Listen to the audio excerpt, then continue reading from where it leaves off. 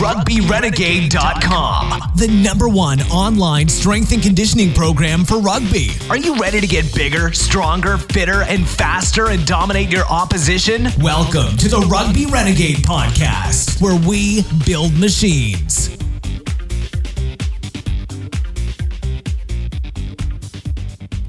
Hello and welcome to the Rugby Renegade Podcast. Today's episode is sponsored by Pro Athlete Supplementation. Check them out at pas-nutrition.co.uk for all your supplementation needs. And don't forget that subscribers to the Rugby Renegade program get a 40% discount on retail prices. Hello and welcome to episode 39 of the Rugby Renegade Podcast. My name is Jamie Bain and today is a slightly different podcast.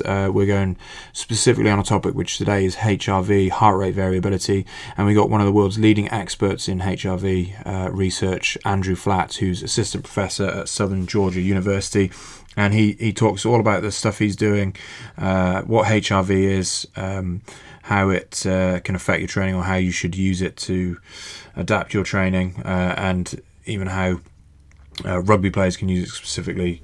Obviously, there's loads of research on endurance athletes, but more and more, and Andrew's leading this, there's more and more research into team sports, and he's done a lot of work with football, rugby, and soccer as well. So, loads of information. Give it a good listen, and any questions, get back to us, and we can put those to Andrew and hopefully get those answered as well. But give it a listen and let us know what you think. Hi Andrew, welcome to the Rugby Renegade Podcast. Great to have you on. Why don't we start by you just telling us a little bit about your background, how you got into strength and conditioning, some of the teams and sports you've worked with, and then move forward onto how you got involved in heart rate variability studies. Sure. Well, first, thanks for having me on today. It's a pleasure to be here. And I'll try not to talk too long about my background. In general, I entered the field of strength and conditioning after several years of just being an athlete. I played hockey. I grew up north in Canada. I played a lot of years of ice hockey. I actually played about 5 years of rugby as well, which you probably don't know about me. It's not something I mention a lot just because not a lot of people play rugby over here in the U.S. and in Canada. But I played from 8th grade up all the way through high school. Started out as a fly half and then played lock as I started to get bigger and got more involved in training. Oh, cool. I really took an interest in strength and conditioning, at least as a potential career opportunity when I was playing football, and just observed a lot of things that I thought could be done a lot better. And just to give you a few examples, when I entered my first year of preseason training camp in 2004 as a college football player, I entered training camp at about 250 pounds. And after about a week and a half, I was down to about 225 pounds. So I lost, I don't know how accurate that scale was, but I know I lost a tremendous amount of weight, and it was obviously a little bit concerning to me. So I was like, there's got to be a better way where this stuff can be monitored, and someone should be in charge of something like this.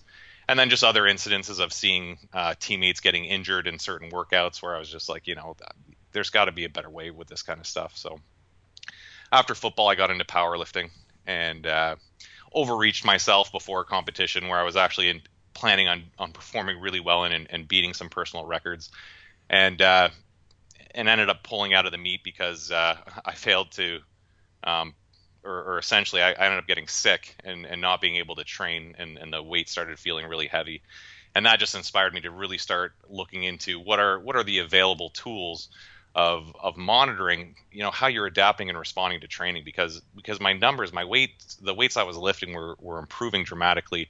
But I just kept increasing volume and intensity, and I just hit the wall. And I didn't have the background in physiology to really understand the overtraining and all that kind of stuff. That's what really brought me to the field. In terms of teams I've worked with, I worked at a private high school for several years as a strength and conditioning coach and a football coach. During my master's, I was a graduate assistant strength and conditioning coach, working with teams like football, women's soccer, baseball, volleyball, tennis, etc., as well as men's basketball. And then when I started to consider this idea of pursuing a PhD, I started to work with some other teams more with the objective of collecting data and from a research perspective, but was still involved in the strength and conditioning and the day-to-day activities. completed my PhD at University of Alabama. I had the pleasure of working with some teams there, including the sprint swimmers, the soccer team, and the football team. And yeah, that brings me to my current position, which I'm an assistant professor at Georgia Southern University, currently living in Savannah, Georgia. And this is really the first year that I haven't been involved with directly with a team. I'm continuing my research, and now I'm fortunate enough to have graduate students to get them on some projects. But in terms of hands-on being directly involved with the team, this is really the first year since my undergrad that I'm not directly involved with the team. And I'm hoping that's going to change shortly once I get my feet settled here and I could start working with the teams here. Yeah, cool. So you moved into more research. Is that around HRV? Yeah. I mean, that's the only reason why I even considered graduate school in both a master's and a PhD, was simply because I was very interested in heart rate variability, because I had been using it on myself for several years. Back when I was powerlifting, I started, and when I was training young athletes, I was using it with them, and I was observing these trends, and I was seeing, when they were responding well to training, I was noticing trends, but also when I would get sick or athletes would get sick, or I would see these trends, and I knew it was meaningful. I just really didn't know. I didn't really have the strong physiological background to really explain what was happening. And so that was really the motivation for pursuing the master's and eventually the PhD, because there was a lot of questions I had that weren't answered in the current available research. I mean, there was a lot of really novel and cool research available, but a lot of the practical stuff of, how can we use this regularly on a day-to-day basis? It was just one of those things where I was like, if it's not getting done, then maybe that's something that I should pursue. And there's been several other research groups that have been doing a great job with it as well. So I think in the last 5 years or so, we've really learned a lot about HRV and how it can be applied in the practical sports setting. Yeah, and certainly there's been a lot of older HRV research in more endurance sports, and you've certainly sort of pushed into team sports and strength sports and how you can benefit from that. And you've touched on like a few words, overreaching and stimulus and adaptation and things like that. And let's now sort of look at the bare bones of what HRV is and how it can affect some of those things.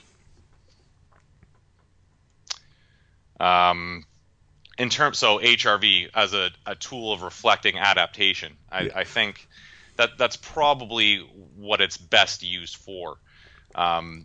So I think the best way that one can use heart rate variability is, first, you're going to want to educate yourself on just some of the available research that shows how HRV will typically respond to training. Because once you understand what the typical response is, then you could kind of compare what you're observing either in yourself or your athletes. Are you responding as you would be expected to respond, or is it different? You might be responding better than expected, or you could be responding worse. But having that background and understanding of maybe what the typical or expected response would be, I think is really important. And so just to give you a few examples, I've observed in numerous athletes that whenever you introduce, I don't want to say a novel stimulus, but maybe let's say an increase in training load, okay? The expected response, or the typical response that we observe, and others have definitely observed this as well, is you start to see reductions in HRV from your baseline, which could be characterized as either a lot of fluctuation where the scores drop really low and then they bounce up high the next day and they're showing a lot of fluctuation, okay?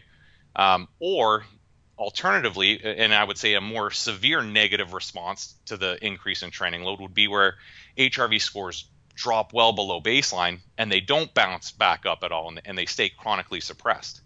So with those two responses, we could kind of say, okay, we have this more, I would say more moderate level of fatigue with the increase in daily fluctuation, or we have this more severe level of fatigue where HRV drops and remains chronically suppressed. So with that background, when I'm working with athletes or when I'm putting myself through some intensified training, that's what I'm looking for. I'm seeing, okay, how is HRV responding? Is it fluctuating up and down where I would be considered maybe, moderately stimulated, or is my score is just crashing? And is this probably too much that I could handle? And whether it's football players, swimmers, soccer players, these are the typical trends that we're seeing. And then adaptation to that stimulus is, after that first week or two of intensified training, we should start to see HRV come back to normal and stabilize where it's not jumping around so much. It may increase a little bit above baseline, and that's telling us that, we've increased training load, and as it's persisting, we're adapting well, we're handling it. It's not causing these crazy fluctuations in the function of our autonomic nervous system. We're adapting well, we're handling it, we're recovering faster. So when we enter a training camp or the first couple weeks of off-season training, I'm expecting to see some reductions in HRV. What I don't want to see is that they crash and they stay chronically low. That's usually the worst case scenario, especially in team sport athletes and anaerobic type athletes. But I do want to see after a week or two those scores start to improve and stabilize.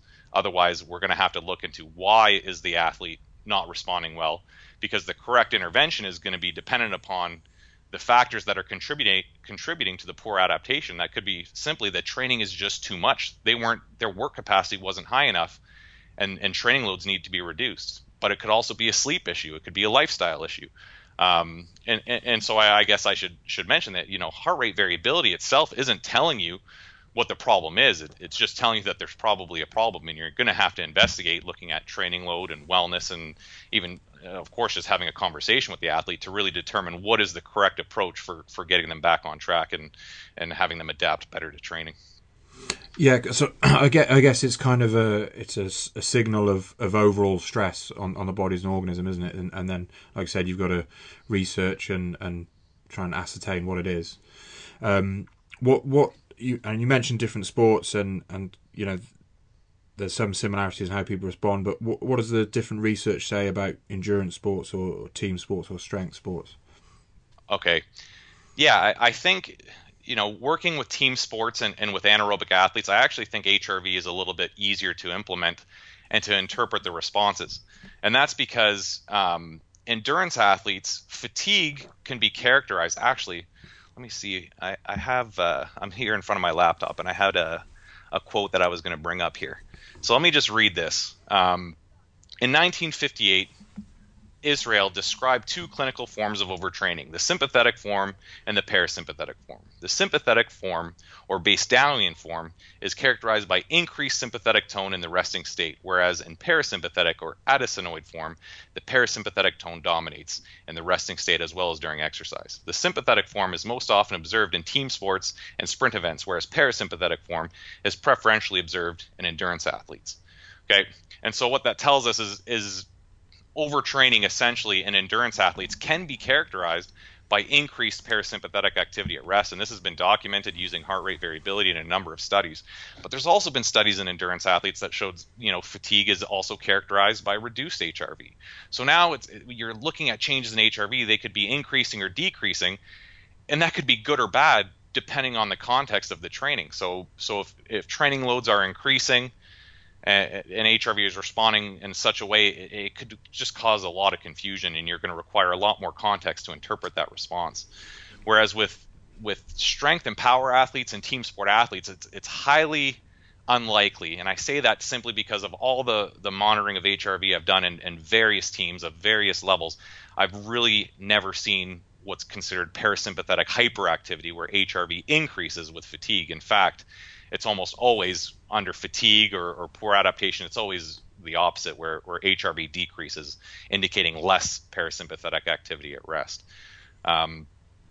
So working with team sport athletes is a little bit more clear cut. HRV increasing is usually a good thing, could be reflective of reduced training load during tapering. It could be reflective of increases in fitness. It's generally and usually a positive thing. And I've actually looked at in some elite level rugby players, looking at it in football players and swimmers, where I'm just looking at relationships between their psychometrics, so how well they're rating their sleep quality, their soreness, fatigue, and so forth, and how that's relating with their heart rate variability. And so I could simply just take all their HRV scores and through median split basically have over here all their high scores and then over here all their low scores, and then I just see what are they typically rating their wellness on when their HRV is high or low, and almost always we're seeing that when HRV is higher in these team sport athletes and strength and power athletes, their wellness markers tend to be better, whereas when their HRV is lower than usual, their wellness scores tend to be lower than usual. Now, the relationships are never going to be perfect, but but taking a step back and looking at the bigger picture, I'm quite confident in saying that in team sport athletes and strength and power athletes, HRV being at baseline or even slightly above is usually a good thing, whereas when it is below baseline, it is usually a bad thing. Now, there's always context. I mean, detraining, if you're reducing your physical activity levels, you've taken a couple weeks off, exercise has a stimulatory effect on parasympathetic activity and therefore HRV. So simply reducing training too much can cause reductions in HRV. Doesn't mean you're overtraining, obviously. Doesn't mean you're fatigued. It's just a reflection of your activity level. So there's always context, but in general, I hope that answered the original question. Yeah, definitely. And so I guess my next question would be, if you've got a team sport athlete whose HRV is low, what are kind of the intervention options? I assume obviously reduced training load or intensity of training, but is there anything that can, any recovery modalities that can improve HRV? Okay, so I guess I want to say first, both looking at this from a research perspective, but also practically from a coach's perspective, I am not a huge proponent of using HRV to guide training in the team setting when you're being hyper reactive to a single isolated score. So for a couple of reasons, because HRV, first of all, is not the most reliable metric. It's constantly, your autonomic nervous system is constantly responding to physiological and perceived psychological stimuli. So one low score on a given day, I'm not going to be overly concerned about, because one, the athlete's not going to die. And I mean, it's just a low HRV score, let's be honest. Okay. And suppose it is reflective of fatigue. I'm pretty concerned if an athlete can't handle a training session when they're a little bit fatigued. You know what I mean? Rather, what I'm more interested or what would cause a little bit more concern for me is, are the scores low over several days in a row? Then I'm going to investigate a little bit deeper. I'm going to, have a little bit more of a conversation. I'm going to look at the training load values, compare them to other individuals of the same position. Are they doing more than normal, more than others? Are they not sleeping well? What is the issue? And then, the appropriate intervention may be reduced training loads. It could be something as simple as, they're going to sit out of conditioning after practice just to reduce those loads. There are different modalities that can increase acutely parasympathetic activity that I think can be useful, but there really needs to be more research on it. So I guess the next few things I'll suggest or talk about is a little bit supported by research, but it also might be a little bit speculation. I guess we'll start with an example. So working with football players, we've observed that the smaller, more fit individuals tend to recover really well between training sessions, right? And in football, the skilled position, the receivers and defensive backs would be comparable to the wingers and backs in rugby. But we also have the mid-skill position, which are larger players. So I'll give you some body masses to qualify this. So our skill players, receivers and DBs, may be around 80 kilos. Okay. Our mid-skill players, our running backs, linebackers, and tight ends are going to be around 100 to 110 kilos, give or take. And then our linemen, our really big fellas, can be over 130 kilos, right? And what's interesting about this is you have this team of athletes who vary substantially in body mass, body composition, strength levels, and of course fitness. Yet they're all going to be expected to follow the same training schedule, whether it's lifting weights, whether it's conditioning, or whether it's daily practice, right? And so naturally, there's this hypothesis, well, these big linemen who are carrying all this excess body mass, who have lower relative aerobic fitness compared to the other players and so forth, they may not be recovering as well as some of these other positions. And sure enough, that's what we found. When training on consecutive days, the big fellas, they don't recover, at least in terms of their HRV, nearly as well as the smaller, more aerobically fit individuals. So that poses two questions, at least in my mind, and maybe more in others. But one is, can we be proactive if we know that they're not recovering as well on consecutive day sessions? can we be proactive in really targeting aerobic fitness, and really trying to increase the work capacity in these players so that they can recover a little bit better between sessions. And I know a lot of traditional-minded football coaches and strength and conditioning coaches might not like that response because linemen require a lot of strength and power. They're not covering a tremendous amount of distance, so the interference effect from doing too much aerobic work with strength and power work, could potentially affect their performance. But I do believe that there are ways to increase aerobic fitness strategically while you can still maintain strength and power. And then the other question is, can we do something reactively where we can try and increase and stimulate recovery between sessions so that they may be back at baseline by the next session? And what the research shows is cold water immersion. I'm going to throw that out there, and I know that's even controversial right now because of it can blunt inflammation and therefore maybe negating some of these chronic adaptations to strength and power. But cold water immersion as a tool to simply facilitate reductions in body temperature after training, and so I could even say the water doesn't need to be that cold. We don't need to be sitting in ice necessarily. We just want to reduce body temperature, because I mean these players are wearing protective equipment that is going to increase heat gain, increase fluid loss, and then plus the fact that some of these guys are over 130 kilos. We need to get body temperature back down. We need to increase hydration in the post-exercise period. We need to facilitate recovery. So cold water immersion, obviously sleep quality. There's some newer evidence that's suggesting that things like foam rolling may stimulate parasympathetic activity. I don't know how persistent that effect might be. Is it just acute? Same with things like biofeedback, where we're doing paced breathing, diaphragmatic breathing. That'll transiently increase heart rate variability. How long of an effect that has and on recovery, we're not sure yet.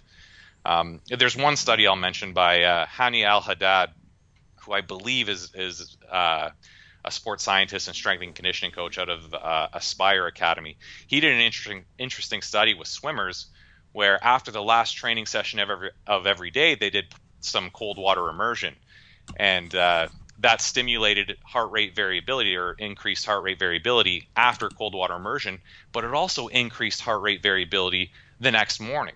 So during an intensified training week, when they did cold water immersion after the last session of every day, their HRV was preserved better throughout the intensified training compared to a control week where they didn't do the cold water immersion.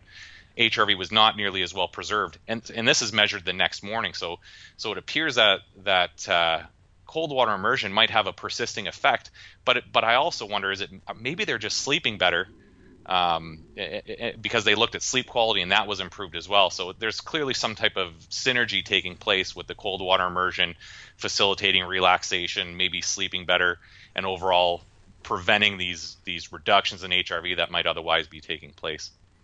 Yeah, some great sort of tips there and advice on what people can do. I guess looking at some of our listeners and subscribers who might want to get more into HRV, are there any kind of, I know there's a few apps out there where they can monitor their own. Are there any that you would recommend? Yeah, it seems like every day there's a new app on the market that can measure HRV, coming from one's using a heart rate strap, some use a finger sensor, some use just the camera phone, some are using wrist-based tools. And here's the deal. There's probably not one single product I could recommend that's going to meet what everyone needs from the app. So it probably depends on your situation. So rather than suggesting a few apps, what I might do is just offer what you might want to consider. So for example, if you're working in a team setting, you're probably going to want to choose an app that offers a team interface. And that is, when HRV is recorded every day with a tool, where is that data going? Is it being uploaded to some type of interface where you can view it almost instantly and therefore start making adjustments to training or whatever it is you want to do? Back when my first training study with HRV was back in 2013, and there really wasn't a team interface associated with any of the apps. So I had the athletes literally exporting their daily HRV score to me via email every day, which, after a week or two gets pretty old. But now a lot of these apps have these team interfaces that really shorten the amount of time it takes to view and interpret the data. In fact, an app that visualizes the data very well can pretty much negate any need for you to go into Excel or some other statistical package and crunch numbers when it's visualized really well. Cost, some are more expensive than others. Obviously, your budget's going to matter. Device compatibility. If you're having athletes on your team download an app, you have to make sure that the app is compatible with iOS as well as with Android. Some may or may not be compatible with both. One thing that I think is extremely important in a athletics realm is the duration of the measure. This is something that every coach is going to struggle with is maintaining compliance from athletes to perform HRV measures every day. So, a lot of the research that I've been working on with my colleagues, in particular my good friend and my PhD advisor when I was working on my PhD, Mike Esco, we've really been investigating what is the shortest measurement that we could get away with that can still be meaningful and reflecting adaptation and responses to training. And what we found is, HRV, or at least RMSSD, the value that we're looking at, can be measured in about 60 seconds. So if I'm looking for an app to use daily with athletes, I'm going to want to find an app that's using a short measurement duration. And I'm not saying that using a longer duration isn't a good thing, or you shouldn't use it. I mean, 2-3 minute measure is absolutely fine. I just get worried about the athletes being able to comply with those measures every day when they have to sit there for longer. So anything we could do to simplify the process and make it more convenient for the athlete, I'm on board with.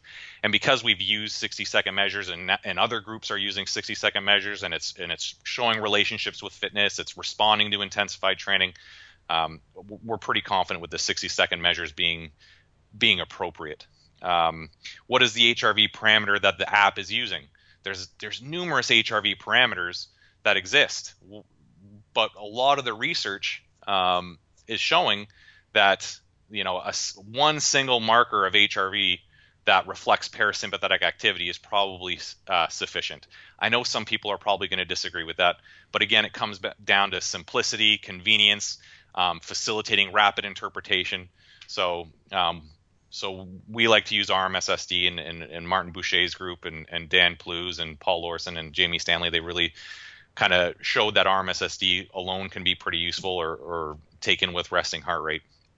And then what other training metrics can the app provide? So HRV used in isolation isn't going to tell you much if you don't have context to put it in. So how are they rating their perceived levels of stress, fatigue, sleep? So is there a wellness questionnaire associated with the app? Does it allow you to input training load, or can it track training load? If you don't have some other method of doing so, the less places or less tools you need your athletes to use to input information or for you to input information, becomes more convenient. And then you do want to consider something like how is the app acquiring HRV? Do the athletes need to put on a heart rate strap? The heart rate strap in the field is probably the most accurate way to measure heart rate variability. The problem is, some athletes just hate putting on the heart rate strap every day. It's just one extra step. They need to moisten it before they put it on. It doesn't sound like much, but when you're asking them to do this near daily, it matters. So now you have the option of using a finger sensor or even the camera phone, and both tools have been shown to agree pretty well with the ECG. So what app are you using, and how is it measuring HRV? Is it something your athletes are going to be using on a regular basis? And then finally, probably one of the most important, next to, is the device accurate and so forth? Is it using a 60-second measure for convenience? Is it using RMSSD? Because that's, what a lot of the research is showing we should be using. Then what I'm looking for is how well does the app visualize the data over time, so that I could see how their scores and how their HRV trend has been evolving over time. Because just like I said before, just looking at the trend, especially if you can see the training load and the wellness scores along with that trend, you don't need to do any number crunching in Excel. If you know what you're looking for on the trend, you can rapidly interpret the data right on the spot there. Yeah, brilliant. So, assuming our rugby player buys one of these apps and starts using, what's the best way to begin? Because as you said, you can't just go off one data set. You've got to build a bit of history in there. So how would you go about that? Yeah. Look, I'll probably get a lot of flack for saying this, but I'm a strong proponent of performing your own observational research on yourself or on your players.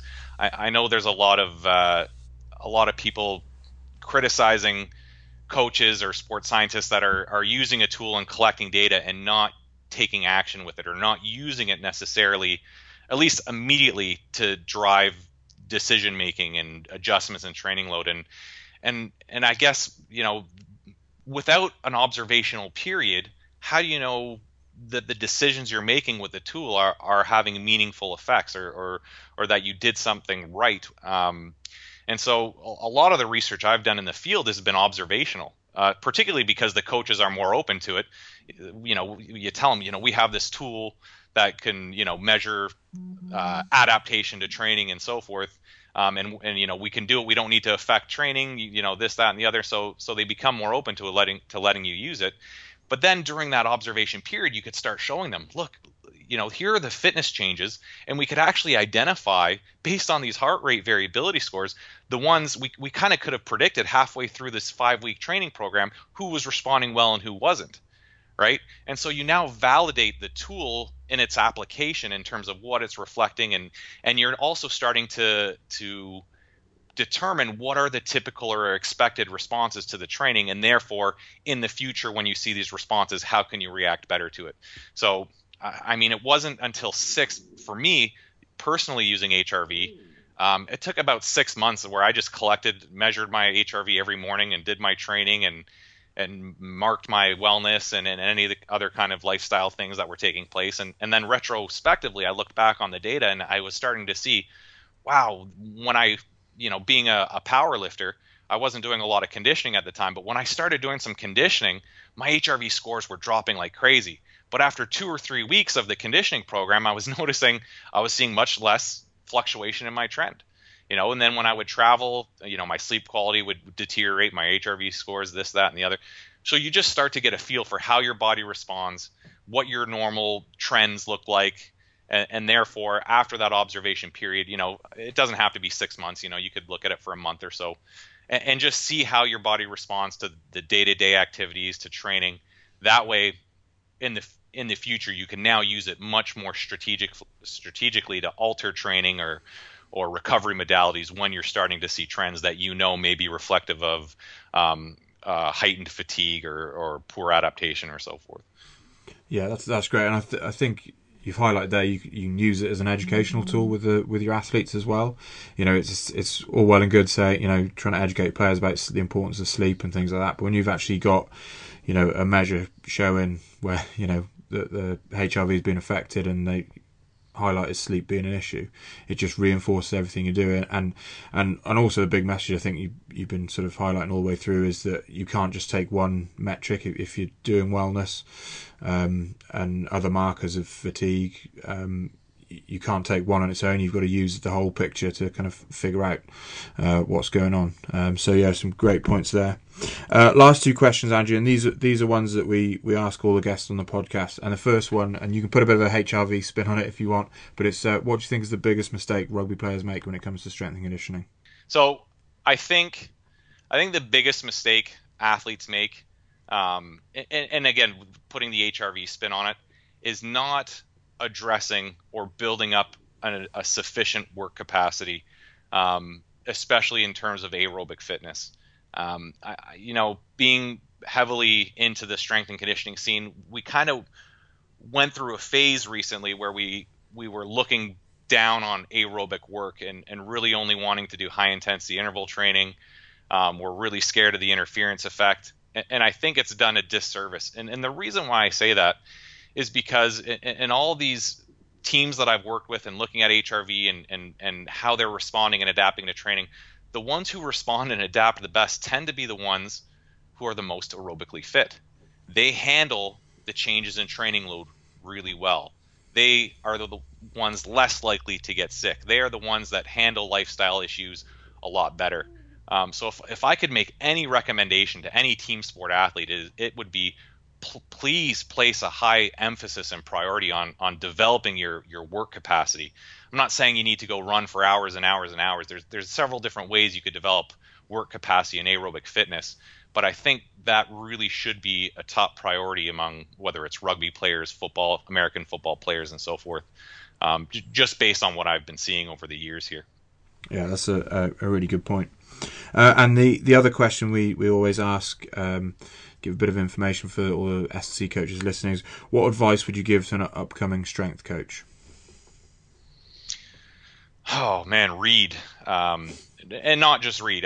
You're going to learn a ton from books. So I think it's important to read. It's important to attend conferences, to meet other strength and conditioning coaches. I think it's important to visit other facilities when you can, observe, ask questions, understand that someone else's program on paper might not make a lot of sense to you, but you don't understand the context or the constraints that they have. And I guess read up, strength and conditioning coaches, I think we tend to pigeonhole ourselves into just the strength side of things. So we want to read all about how we can get big and strong, and realistically getting an athlete big and strong really actually isn't that hard if you know the principles. So I think we need to, strength and conditioning coaches need to pay a little bit more attention to the conditioning side of things and bioenergetics, and talk to a cross country coach or an endurance coach. Talk to someone who will offer a little bit more perspective, because as our name implies, it's not just the strength that we're responsible for. The conditioning is extremely important, and this kind of supports what I was saying before about the advice I would give to players. Is work capacity and conditioning is so important to just your ability to tolerate training and all the lifestyle stresses that come at you. So I guess that would be my thoughts on that. Yeah, cool. Some great advice there. And lastly, Andrew, where can people learn more about you and the work you're doing? Sure. I'm on Twitter. My name's, I'm not even sure, at Andrew_Flat, I believe. And then I have a blog, which is first where I started detailing and describing my experiences with HRV and reviewing some of the research. Lately, it's more somewhere that I just post all of our recent studies. So if you're interested at all in the HRV research in team sports and so forth, the blog hrvtraining.com would be a good place to go. And my contact information is on there as well. If you just look for the contact page, I've got an email there and so forth. So I encourage anyone, if you have a question or you're interested in learning more or anything like that, I'm here. I'm free to help, or I'm here to help if that's something you're interested in. Awesome, brilliant. Yeah, and of course we will share links to those on the show notes. But Andrew, thanks very much for sharing your time with us and your insights into HRV and training. I'm sure our listeners will get a huge amount out of that, and hopefully they'll be monitoring their HRV in the future. It was a pleasure being here. Thanks so much for having me. Okay, so thanks again, Andrew. Great podcast, loads of good information, and nice to do something a bit different and go into really in depth into a topic. And HRV, obviously, more research to come, but loads of good benefits from using it. Another tool in the S&C toolbox. So as I said at the start, any question on this, I'm sure Andrew will be able to ask them. So you either contact him through his contact details on the show notes, or get in touch with us and maybe do it in another podcast with Andrew. And I know he's currently soon to be publishing some stuff on rugby, specifically rugby and HRV. So we look forward to hearing about that. In the meantime, guys, please subscribe to us on SoundCloud, Stitcher, TuneIn, or iTunes, and give us a 5-star review. And keep checking us out at the website if you want a rugby strength and conditioning program where everything's taken care of: your prehab, injury prehab, rehab, and of course your strength, power, speed, agility, fitness. Check out our subscription program, and keep checking us out on social media. Loads more podcasts to come, so stay tuned. Till next time. Thanks for listening to the Rugby Renegade podcast. For more quality rugby strength and conditioning information, check us out at rugbyrenegade.com. Rugby Renegade, building machines.